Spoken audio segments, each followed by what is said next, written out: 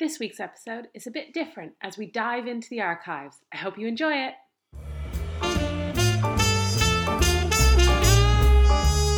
Welcome to Foozled It, the podcast all about owning things that mess up and not worrying about blunders. We're your hosts, Rebecca Porter and Charlotte Glenn. How's it going? It's okay. I had a foozle last week where I lost my debit card. Oh, no. For my joint account with my partner. Oh, dear. The worst part was I put it in, I went for a jog like 2 weeks ago. This isn't a frequent thing.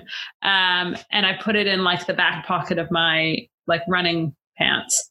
So then I could stop off at the grocery store on my way home and like pick up some stuff. And so like I knew it was in the house somewhere. I just wasn't really sure where. And I went and I looked in the, I did look in like my jogging shorts, which I had like put in the laundry bin. Couldn't find them there. The pocket was undone. I was like, oh, I must have taken it out and just put it somewhere really stupid.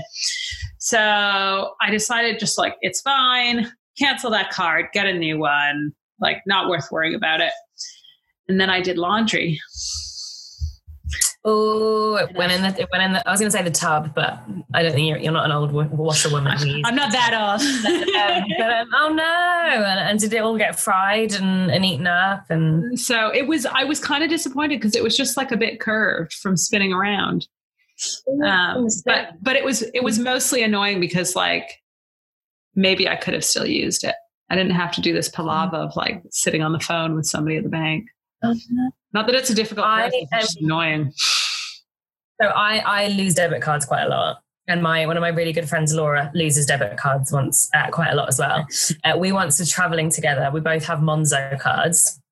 Three of us were traveling together, been using our Monzo, no problem whatsoever. And then we're like paying for stuff where we never want to be putting their card in. And then I got one day, my Monzo pin just wasn't accepted. And I was like, oh my God, I'm on holiday. My Monzo pin isn't working.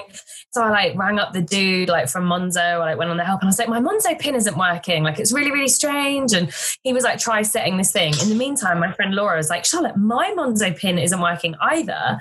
It's a Monzo issue, clearly. What the fuck, Monzo? Like, God, what if we were stuck and we didn't have any money? So then I get back on the thing to Monzo again and I'm like, it's really weird. Like my friend is also having the same issue. And he was like being so nice. And he was like, God, that is really weird that both of you are experiencing that problem. Oh my God, trying to help me. He was getting me to reset all this stuff. He was talking to his manager, was doing some sort of special discompensation so I could get some money, blah, blah, blah. Anyway, a day later, we were kind of like reminiscing on it. I was like, it's really funny how both of our pins weren't working. And then we realized we'd swapped Monzo cards about a week before. And they'd been moaning to Monzo the whole time and being like, it's so strange. But it was just because we were dickheads and we'd swapped Monzos and hadn't realized it. So yeah, be careful with your Monzo guys. They look exactly the same. And you might be being a bit of a Karen on the phone to the nice man from Monzo. When really it's just your own fault for being silly. So that's the moral. To be fair, that could have happened with anyone because like all debit cards from the same bank look the same.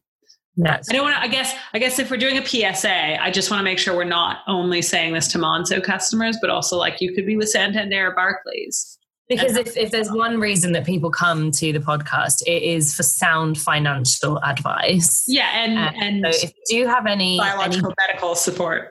Yeah, of course, not forgetting our biology stuff. If you do have any financial woes or concerns, please do write into the PO box. You will know the address. No financial concern too small. We'll take on mortgages, other types of maths. Stocks and bonds. We're here for you. Bonds, definitely. You get from your grandma and you're not sure if they're still in date. Can you put them in a bank still? Who knows? But we'll get on the case.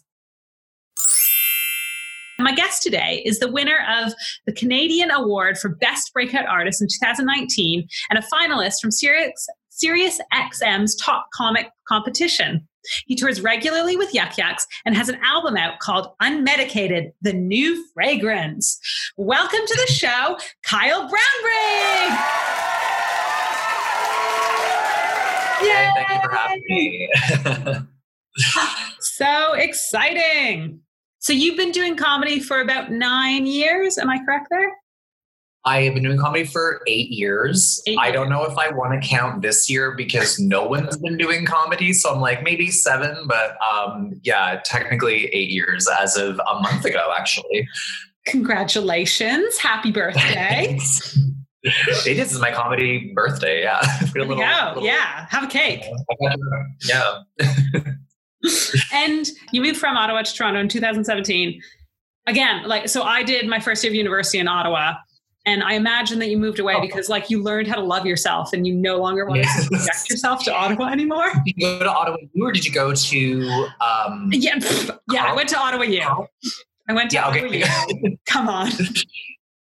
That's... I sunk down low, but I didn't sink that low. What were you taking at Ottawa U? So you might realize that I'm a basic white bitch. I'm wearing my Lululemon. So I took commerce because that's what we do. Is that basic? I don't know. Normally basic white girls take psych. Fair. Okay. So I'm like a really smart, rich, basic white girl. Love it. Okay. Love it. Well, that's great. I'm so glad that you did learn to love yourself and get the hell out of there because Ottawa is great for educational purposes. And if you want to get a family and have a very quiet life, raise 2.5 kids, you go to Ottawa and then it's very quiet, but oh my God, it's so boring. Yes. Get the fuck out of there. I listened to your podcast, Best Actress, which I found very educational because I know nothing about movies. So that was I don't know anything either. Yeah. and I was so relieved to hear that you hate Moulin Rouge because I also hate Moulin Rouge, but again, because of who I am, like a small white girl, all of my girlfriends were like, "This is the greatest movie ever," and I'm like, "Are you sure?" It is one of those movies that is just a chore. It is so annoying because everything is a mashup of various songs from different decades. And listen, Nicole Kidman is all the acting is very good, but it's this campy, musical, cheesy, 20 minutes too long. I don't know where it's going. Weird musical movie that is so over the top. And I'm down for a sad fucking...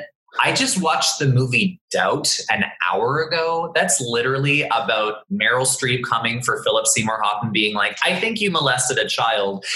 Oh, wow. I'm a dark drama. I love an intense drama. Moulin Rouge is the most annoying ADD type of film that every theater student was obsessed with when I was in high school. It is the antithesis to my existence. Hate that movie. Hate it. Yeah. I completely understand what you're saying. I think you summarized it best in the podcast when you were like, if you took out the music, the plot is 20 minutes long. But if anybody is wondering what my podcast is, it's just a podcast where we just talk about who we thought should have won that year. And spoiler alert, I didn't want Nicole Kidman to win that year. And you've got this album out, Unmedicated. Yes. I am, sorry, the full title is Unmedicated, The New Fragrance. I love the album art of fragrancy. But I was not aware that comedians put out albums. Right. Real thing. Is this only a Canadian thing? Is this for people who don't have Netflix specials? Right. Actually, I think short answer, yes, because we're I have content and we have to self-produce it. Short answer, kind of, but no, actually most albums actually are from a special. So in the States, whenever Kathy Griffin, for example, she was the third female to win Best Comedy Album for a special called Calm Down Girl, but she took the special, the TV special, and then put it into an audio format and then won Best Comedy Album at the Grammys. Every single comedian has a comedy album, but the reason why you may not have been aware of that is because who the fuck is buying comedy albums? Unless you're a huge comedy fan, you're not going to buy a comedy album. I think that back in the day, I think like from our parents' generation, they probably had Steve Martin's record or his second record. They were two comedy albums. That was a very famous thing, but that was like very unheard of. And for us, the reason why we have albums is so that it gets played on the Sirius XM radio, and then we get royalties off of it. It's the first 6 years of my work, and it's not supposed to be the greatest album that you've ever heard, because the point of it is it's supposed to capture my perspective as a brand new comic, and that's never going to be like your first sketchbook as a visual artist is never going to be your best work. You know what I'm saying? So It's a great album, but it's my first album. So, be kind.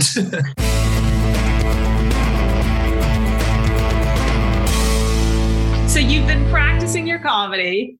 Everyone has super shit shows that happen. So do you have one? Do you have a couple? You're going to start with one and then see how we go. To be honest with you, I have a couple that are just absolute nightmares.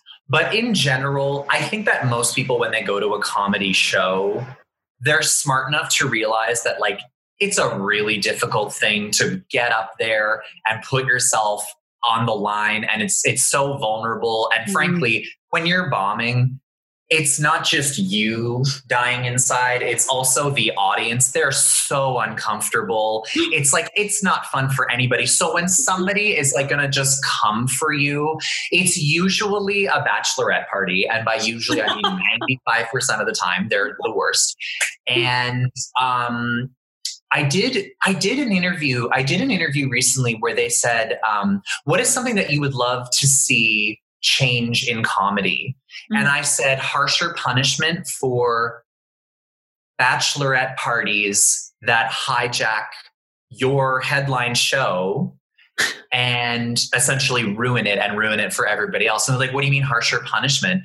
I'm like, I feel like if you're going to ruin my career, I should be able to come to your wedding and ruin your wedding, because it means the same to me. So in general, I would say that like most shows have been fine. I haven't really had like a lot of nightmare shows, but when you do have a nightmare show, it stays with you for the rest of your life. It is just borderline traumatic, actually. So yes, I've had two or three that come to mind that are pretty brutal.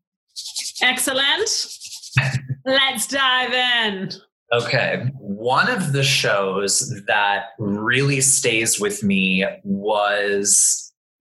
this wasn't really my fault, but it's never your fault. It's never your fault. No, I mean, sort of like I was booked for this comedy festival, but I had also had a separate booking at a comedy club. And their times were very close together, but we had arranged it with the transportation from the festival that I would be able to do both. And it didn't really work out that way. I ended up being kind of late, so we had to rush through my set at the comedy festival. Good. Where this part gets weird was that this was a theater. There were like 400 people there, and there was a lot of Canadian celebrities. They were honoring Mary Walsh. She's from This Hour Has 22 Minutes. She does a lot of work with CBC. The entire cast from 22 Minutes was there. Air Farce. There were people from basically like all Canadian, like big Canadian comedy industry people were at this event. I was supposed to go up and kind of represent the like up and coming talent. And I was supposed to do about 15 minutes. But then they had to reduce my time down to 5 minutes because I had to get to the comedy club, which sucks, but it happens. When I went to go up on stage, my mic completely cut out in front of 400 people, and I just stood there, and I had to start yelling into the audience. No one could really hear me. And then the sound tech came up on stage. And by the way, standing in front of 400 people and no one can hear you, it is... So like I'm getting the ass crack sweat and like you're all adrenaline and you're like, oh my God. And then my sound tech came on, and then he puts the microphone and he plays with it and he fixes it. And then into the microphone, he's like, you turned it off. I'm like, thank you. Thank you for that. That's really great. You needed to say that into the microphone. Thank you. And then I start telling one joke, and then the microphone goes out again. I only have like 2 minutes left at this point. I don't know what to do. So I start fan kicking, not unlike Moulin Rouge, just doing the can. I don't know why the fuck. I was like, I'm gay. Like, I don't know what the fuck I was thinking. And then the microphone came back on. I had 30 seconds left. I told one joke. It completely bombed. And then I had to say, thank you so much. And then whenever I had to get out of the theater, there was no side exit. I actually had to go through like the audience, essentially, like off to the side. And everybody was like looking at me. And I was like trying not to make eye contact. It was so humiliating. And when I think about that moment, I think about that moment a lot. Although I will say that like a couple years later, I performed in front of Mary and a couple of the 22 Minutes people again, and I absolutely destroyed. So I like redeemed myself. Nice. But it was pretty bad. It was really embarrassing. And it was one of the worst shows that I've like ever done. I mean, I didn't even get to perform. Like it was just me looking like an asshole in front of 400 people for like 4.5 minutes. It was so humiliating. And the other show that I had that was really, really bad, it was a Mother's Day show on a Sunday, which why would you do a comedy show on a Sunday on Mother's Day? I was going to say that already sounds like a really rough crowd to, not that mums are rough, but like that. Yeah. I'm thinking like on Mother's Day, I'm not thinking like, oh, my mom would really love to sit next to me and laugh at comics. Like that's not what it's about. So the people that are going to the show are the people that like hate their mother. So they already have like a chip on their shoulders and they're bitter that day. So you're literally like, okay. So I got to the show. I was headlining. So I had to do about 45 minutes. And there were 13, 14 people in the entire audience. And yeah, two of those people were my aunts that have never seen me perform before. And I was like, oh yeah. Like, of course you came to this show. And because your family's like, oh, you still do the comedy? You're like, okay. And I went up on stage and I went to go and do my headline. And the show was awkward. There weren't really a lot of people there. I wouldn't say I was bombing, but I would just say like, there's 14 people and you have to do 45 minutes. So I was doing fine, I guess. So you know, it's very awkward like that. Like you have to talk to the audience and just make it less awkward. And also they're sitting nowhere near each other. So there's no way you can build like energy in the room. And I imagine they're also like not sitting anywhere close to the stage. Like they're all like far back and to the side. Yeah, they look like comedy refugees. Like they literally were just all on their own little island and they just wanted nothing to do with me and they all wanted to leave. And it was just so uncomfortable. But that's part of the job. Like you have to do it anyway. And I was going around the room and I finally got to, by the way, this show at this point had been going on now for about 40 minutes. So I only had 5 minutes left. And I said a little joke, ha. And then I go over to this table and it was two men. And I said to the guy, are you guys friends or are you guys lovers? Like I said it like that. And I don't know what the fuck this guy's problem was because I literally spent the first 40 minutes of my set talking about my boyfriend and talking about like growing up as a gay person and blah, blah, blah. He fucking lost it on me. He was like, how dare you ask me such a question? He's like, you are a terrible comedian. You should never move to Toronto. You need to rethink your career path. You have made horrible choices. Like he was fucking coming for blood. And this was, again, in front of my aunts that have never seen me do comedy before. And when you're in those kind of situations, it's not about you. It's not about me. Yeah. He is something in him, something that I said triggered something in him that made him very upset. And, you really just want to be like, who loved you? Like, what's going on? Like, are you okay? Like, let's sit down, put your feet up. Like, let's talk this out. You're here on Mother's Day. Like, what is the problem? It's one of those things where it's like, I have a backlog of like 100 things that I could say to him to kind of shame him or make him uncomfortable because he's insulting me and coming for me.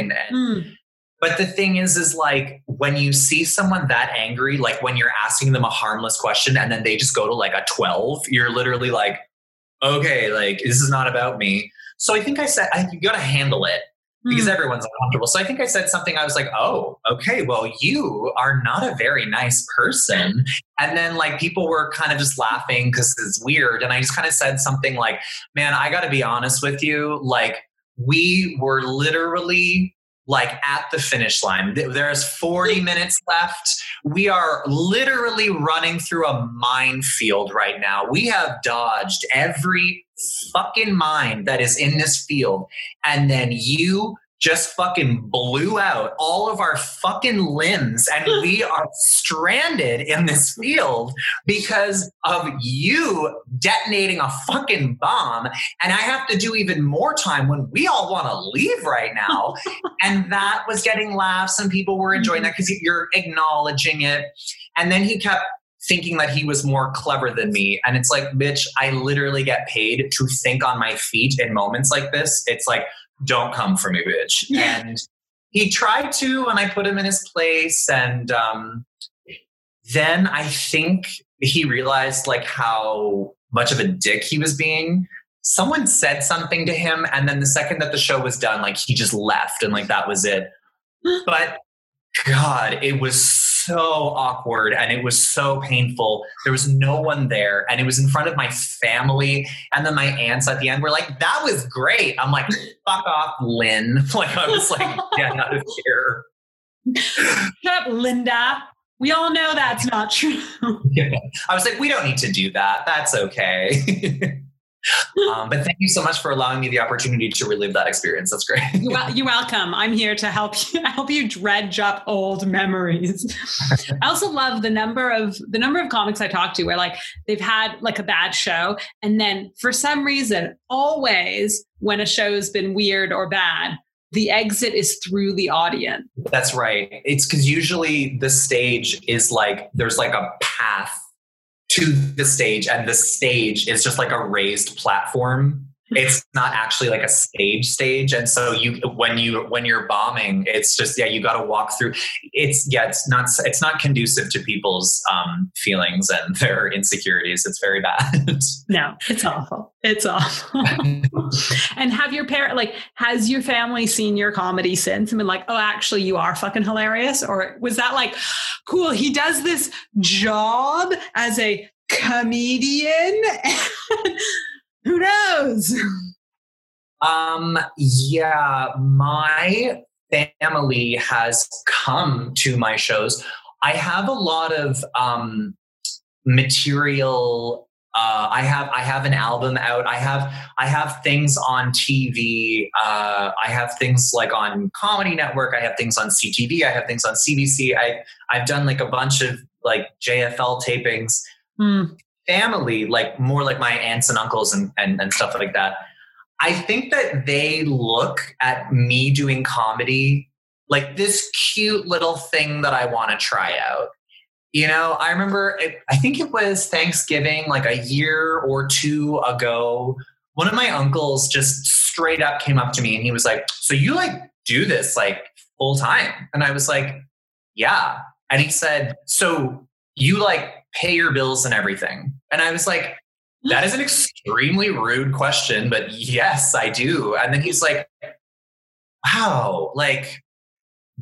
And I'm like, yeah, that's right. Fucking uncle. I'm not going to say his name, but like, fuck off. It's literally like, not everything in this world has to be this heteronormative standard where you take biology in high school and then you take a science program and then you work in the medical industry or you work for the government, have 2.5 kids, and then you have a fucking midlife crisis, cheat on your wife, get back together, go through group therapy, and then fucking become a senior citizen, travel the world, and fucking die. It's like not everybody has to have that life. Okay, so your family like only sort of believes in you. That's fine. I believe in you. That's all that matters. My immediate family is obsessed. Like my parents are obsessed with my comedy career, but my immediate family, no, they don't really come to my shows, or some of them have like over the years and stuff like that. But no, they don't like watch my stuff on TV. But if I'm being completely honest with you, it's not like I have any interest in their career. So it's like, you know what? Fair. It's like, I don't really care about what you do either. So I don't care about your orthodontic practice. Okay. Yeah. Like,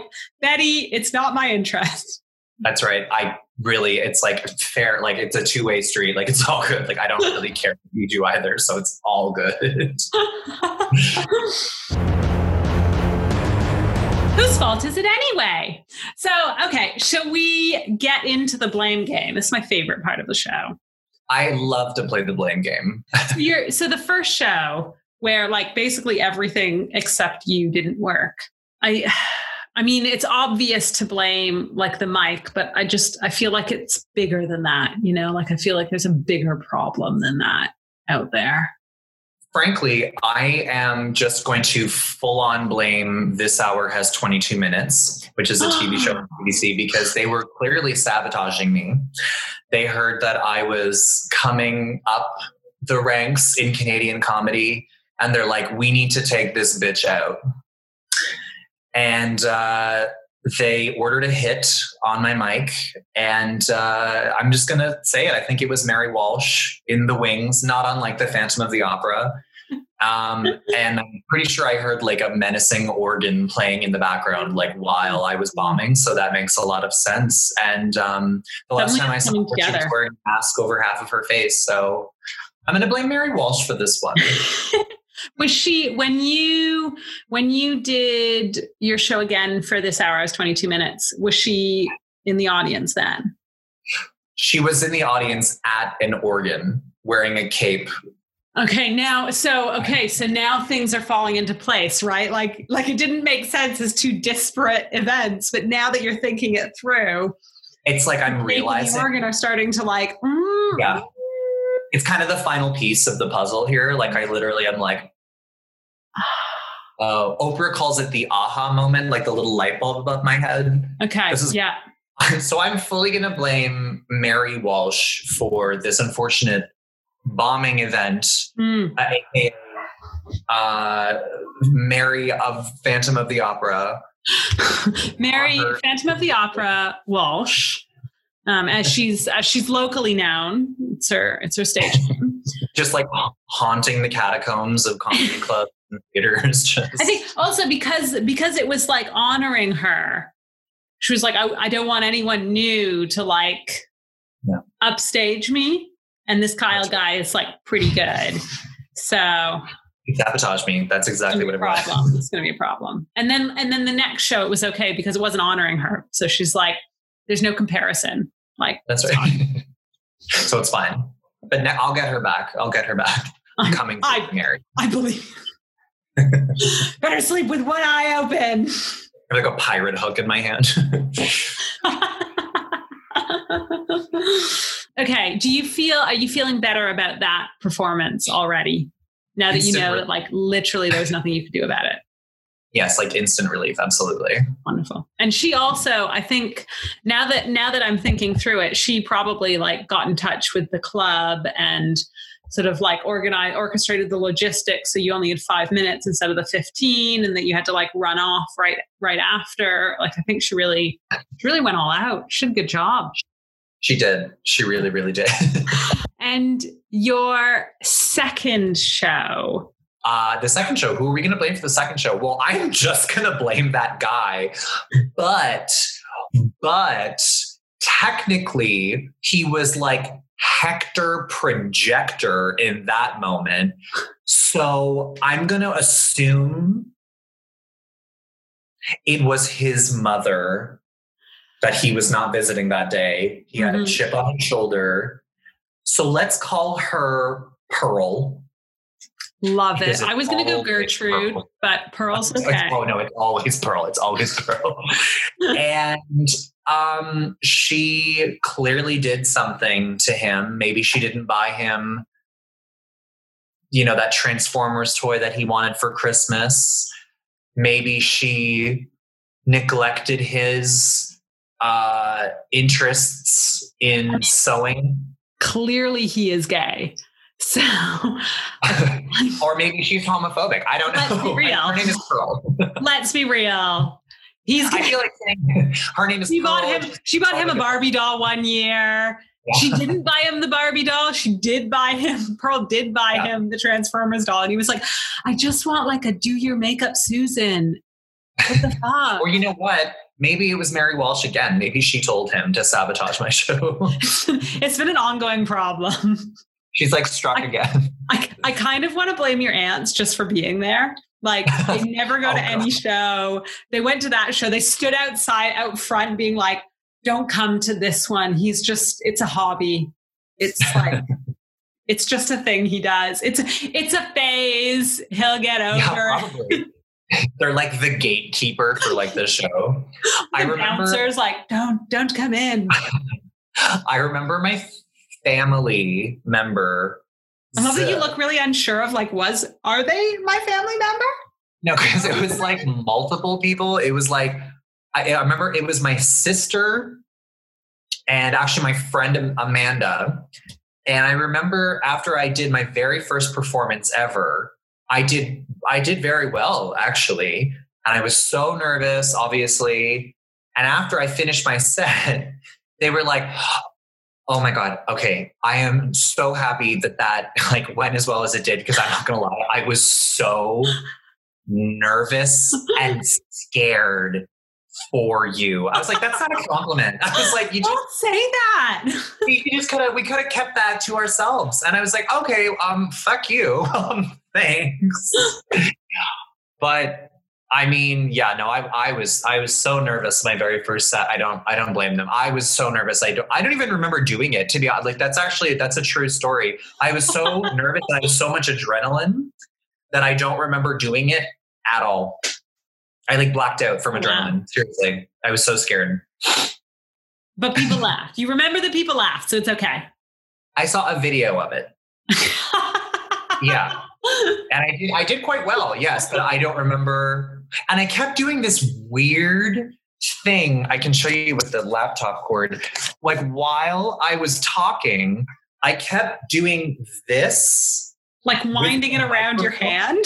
Yeah. I have never done that since. I don't know what that. And I kept pulling it closer and closer. Like I was an audio tech. Like, I don't know what the hell I was doing, but you're nervous. So you have like little isms and little tics. And that was, I guess, mine. I don't know why I've never done that before, but yeah, I was terrified. Absolutely terrified. The other thing I realized, like listening to myself on the podcast, is like I hear all of the things that I hate about myself. Like, oh, you say like all of the time, Rebecca. Like all of these normal things. I'm like, oh, that voice. You need elocution lessons. Like this is not good enough. I know, but honestly, when you. Like we all do that. A lot of people, they can't stand watching themselves on TV or in film. I know a lot of actors, they can't stand it. I myself personally can't watch myself act. It's very, very uncomfortable for me. Plus, I don't like being vulnerable. It's like it's like one of my things, and so it's like watching that. It's like it's very triggering for me. And when I'm watching or listening to my voice at first, I used to be like, oh my God, I sound so much gayer than I actually think I do. And then you just kind of get used to it because you're like, well, no, it's just you because it's your head voice. Like everybody else around you is used to it. Yeah. It's just that when we listen to ourselves, but after a while, like I kind of got over that. But I was exactly the same as you where I was like, ugh, but now it doesn't bother me to watch myself do comedy. I mean, or like a podcast, it doesn't bother me. Yeah, it's just we have to love ourselves. I started down that process as I left Ottawa, and I'm still like building up. Thank you so much for joining me, Kyle. I have had a great time. I've had a good time too. Thank you. If you want to get more from Kyle, buy his album, Unmedicated, The New Fragrance. The album art in and of itself is fantastic, so definitely look it up. You can also listen to his podcast, Best Actress, which I personally found very educational because I know nothing about movies. And a reminder, he's doing loads of comedy. He's got a load of sort of shows that he's already done, tapings that he's done. So check them out. I'll put all the links into the show notes. If you enjoyed the show, please give us 5 stars. It helps other people find the show. Have a wonderful day. Goodbye.